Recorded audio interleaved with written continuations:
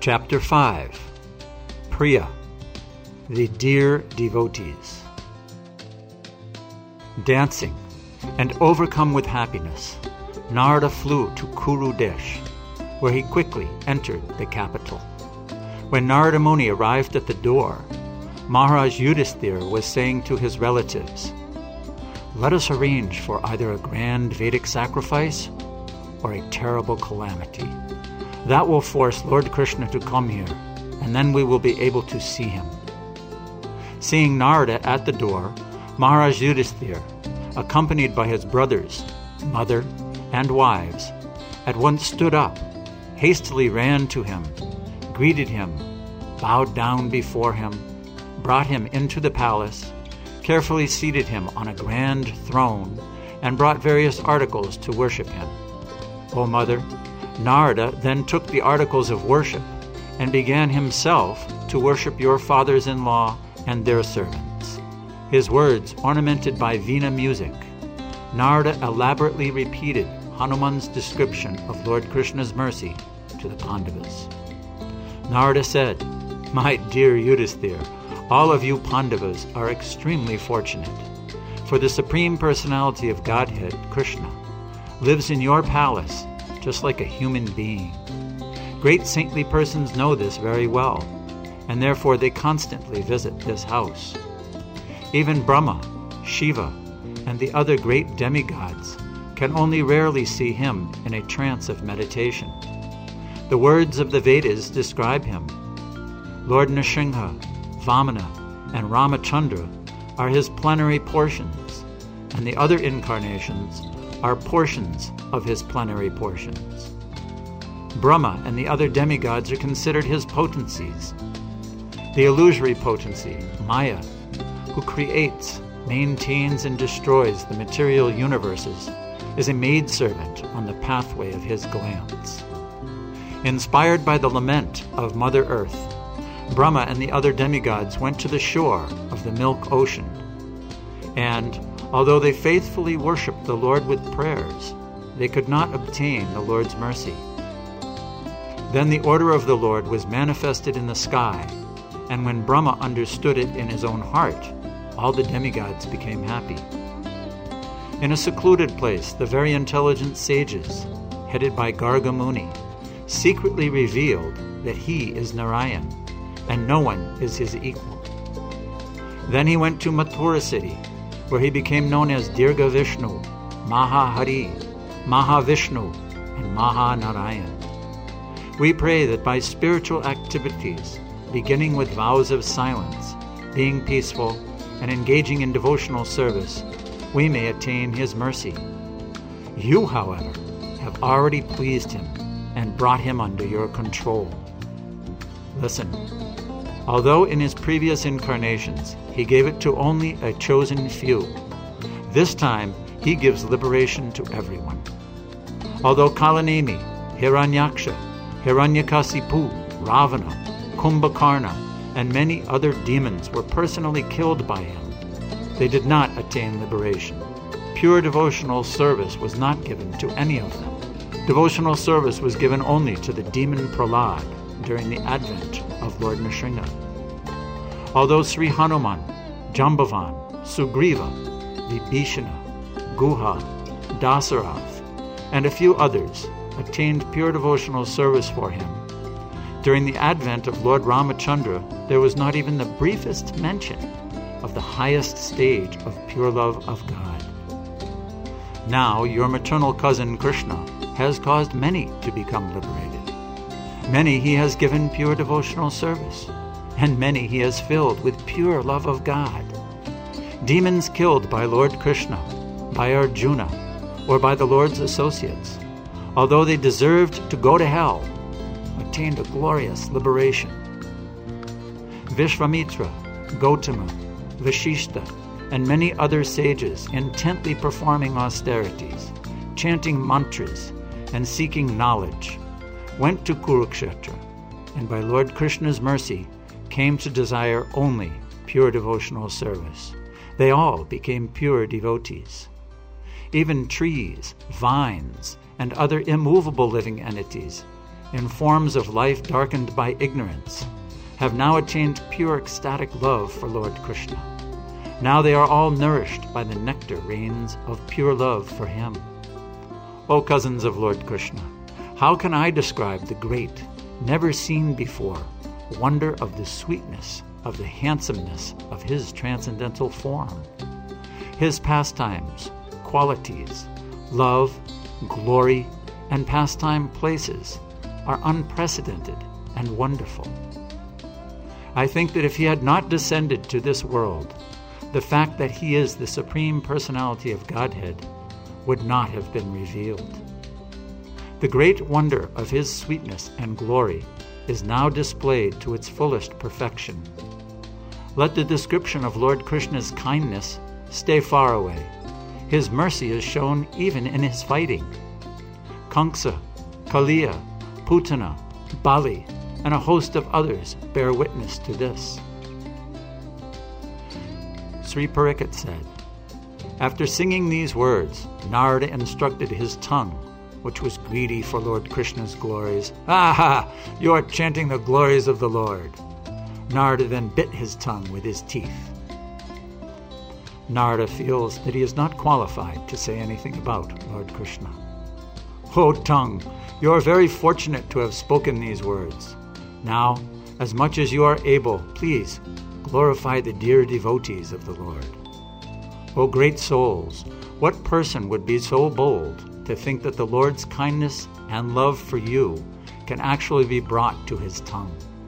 When your mother Kunti heard from Akrura's mouth a single sentence of affectionate consolation from Lord Krishna, she at once became plunged in a great flood of pure love.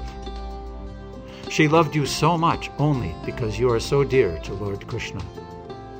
When, after a long time, Lord Krishna, the life of the Yadus, was about to leave for Dwarka, she spoke many prayers in a voice choked with emotion and convinced him to continue to stay as a guest in her home. Lord Krishna made Yudhisthira very famous in both this world and in the next. Although Lord Krishna was himself the actual cause of Jarasandha's death, he gave all credit to Bhima. Lord Krishna and Arjuna became famous for their close friendship. Hundreds of the greatest Puranas are not able to properly describe the glory of that friendship. Everyone saw how the twins, Nakula and Sahadev, who are both full of love for Lord Krishna, recommended the Lord be worshipped first at the Rajasuya Yajna. During the Rajasuya Yajna and other festive occasions, Lord Krishna personally performed the auspicious ritual of sprinkling water on Draupadi's hair. He used to address her, "Oh, my dear friend." He protected her from the fearful dangers presented by Durvasa, Dushashan, and others. He removed all her grief. He accepted the boiled rice offered by Vidura. He performed the funeral festival of Bhishma. Please consider how many times he has taken your part in a dispute. It is very wonderful that the learned and devoted prayers the women in your palace offered to Lord Krishna are now glorified by the greatest poets and philosophers. Although Prahlad, his grandson Bali, and Hanuman received the Lord Hari's mercy, you and all your friends and relatives have received both his great mercy and his sincere love. When he had just received opulent gifts from the Kurus, Lord Krishna said to me and my friends, "They who are friends of the Pandavas are my friends, and they who are their enemies are my enemies. The Pandavas are my life breath." Oh, how bold and arrogant I am. Only the Supreme Lord has the power to know or describe your virtues. I think the Lord descended to this world for your sake only. Sri Pariksit said, after a moment's embarrassed silence, Maharaj Yudhisthira sighed, and in the company of his mother, brothers, and wives, Yudhisthira said, "O crest jewel of eloquent orators, Lord Krishna did not give his mercy to me and my brothers. We thought about this for a long time, and we decided that he never gave his mercy to us. By seeing the many calamities that have fallen on me and my brothers, materialistic men will lose faith in Lord Krishna, and they will become less interested to engage in devotional service to him. If that were to happen, it would be great torment for us. Lord Krishna is our life and soul. Without him, we are like men without food, or fish without water. For this reason I prayed to the Lord, O Lord, please use this Rajasuya Yajna as a trick to grant both devotees and non-devotees faith in your pure devotional service. In this way, all the people of the world will see the splendid, wonderful, and extraordinary opulences of your devotees, both in this world and in the next. Then people will become full of faith, and they will worship your lotus feet. In this way, they will become freed from suffering and fear, and they will attain perfect, transcendental happiness. Now that he has given us a kingdom and killed the irreligious men who were our enemies, our grief is greater than before. My teachers, headed by Drona and Bhishma, my sons, headed by Abhimanyu, and many others also, have entered the realm of death for my sake. I wish for the association of devotees of Lord Vishnu more than I wish to remain alive. Separated from them, I cannot for a moment find the smallest amount of happiness. Because we are now pressed with so many duties, it has been a long time since we have enjoyed the happiness of seeing Lord Krishna's lotus face. Now, he always stays in Dwarka, giving pleasure to his dear relatives, the extremely fortunate Yadu dynasty. Your lordship personally saw how he became our messenger, chariot driver, and servant in many other ways. Still, all this was only to protect the principles of religion, and, by vanquishing a host of sins, to remove the burden of the earth. Sri Parikshit said. Then Krishna's dear friend Bhima laughed aloud and said, "Oh, student of Lord Krishna, please listen to these words. No one has the power to understand the vast ocean of Krishna's pastimes. Krishna is the original creator of all illusions. He is the guru of all skillful liars and cheaters. When has he not been very clever in his words and deeds? We do not understand him, and neither do we trust him." O Mother, repeatedly sighing, my grandfather, Sriman Arjuna, the dear friend of Lord Krishna, then spoke the following sorrowful words. O Lord Narada, the great mercy your dearmost Lord Krishna gave us simply led to our suffering. Bhishma and others, all intent on performing their religious duty as Kshatriyas, and all fixed in transcendental knowledge, hurled many powerful weapons at me in the battlefield to break my armor and pierce my heart. Lord Krishna, who carries the Sudarshan Chakra in his hand, for my sake again and again intercepted all those weapons, allowing them to fall on his own transcendental body instead of mine. Even today, as I think of this act, I cannot pull the arrow of grief from my heart. O Brahman Narada, how is it possible for me to be happy? Action that brings pain to a dear friend is not the symptom of either love or kindness. Originally, I refused to fight with Bhishma, Drona, and the others. But then Lord Krishna, the greatest of philosophers, taught me something that convinced me to fight with them. Hearing those words Lord Krishna spoke to me gives great pleasure to the dry, impersonalist philosophers. This fact brings great pain to those of us who live by glorifying the path of devotional service. When I reflect on the words he spoke to me, then I do not become happy. Those words were a trick to cheat me. I always have full faith in the Supreme Personality of Godhead, Lord Krishna, who is supremely pure, boundlessly merciful, always true to his word, and the very best of friends. No one is more dear to me than the Supreme Brahman, Lord Krishna, whose glorious transcendental form completely enchants the heart and mind. Sri Nakula and Sahadev said, Lord Krishna gave us the power to become peaceful in the midst of a host of calamities. He killed our enemies. He enabled us to perform the Ashwamedha Yajna and other Vedic rituals. He gave us great fame. He gave us a kingdom others could not attain, even with a host of pious deeds. O Lord Narada, we do not consider any of these acts to be Lord Krishna's kindness to us. By accepting the offering of first worship, he brought us great happiness and made our festival of many great Vedic sacrifices a grand success. That was his mercy to us. Now it is difficult to even see him. We have been cheated by him. Was it possible for us to remain alive? Sri Parikshit said, by hearing these words, Draupadi became overwhelmed with grief. Composing herself with great effort, she still continued to cry as she spoke the following words in a voice choked with emotion. Many times my dear friend Sri Krishna rescued me from great embarrassment.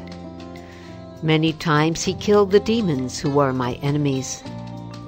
I always thought he would be merciful to me. Now my father, brothers, sons, and everyone else have fallen on the battlefield. I do not lament. I am surrendered to his will. What shall I desire? On the pretext of these calamities, he grants a great benediction that fulfills all desires. When all my relatives had been killed, Lord Krishna personally sat by my side and consoled me with many eloquent words. I pray that I may always drink the charming sweet nectar of his smiling words in this way. I am very far from any fortune. He no longer comes as he came to us before. O sage, what kind of mercy is this? Maharaj Parikshit said, Kunti, for whom the sight of Lord Krishna was her life and soul, became stricken with grief. Shedding tears as she remembered Krishna's kindness and cruelty, she spoke the following pitiful words. Kunti considered Lord Krishna's staying in Dwarka, where she could not have his continued association, to be his cruelty toward her. Sri Kunti said, Lord Krishna repeatedly delivered me, a helpless widow with sons, from a host of calamities. For this reason, I thought he was more kind to me than he was to his own mother, Devaki. Now, both in my own home as well as in the homes of others, I can hear the wailing of the women whose relatives are now dead. My heart does not see this as mercy. I shall abandon this prosperous condition that robs me of the sight of Lord Krishna, and I shall pray for a host of calamities to bring him again within my sight, thinking, because I have given them an unrivaled kingdom, the Pandavas are now happy. He has abandoned us. Now he stays always in Dwarka. Gone is the hope that he will return here. For a long time I thought my death would be his mercy to me. The rope of hope, that is the thought Krishna is our dear friend, is now broken. Severed by friction of the strong family ties Krishna keeps with the Yadu dynasty. Please go to visit the Yadu dynasty. They are most dear to Lord Krishna. They are plunged in an ocean of great, incomparable transcendental bliss. O Narada, you know their greatness. What can we say to describe it?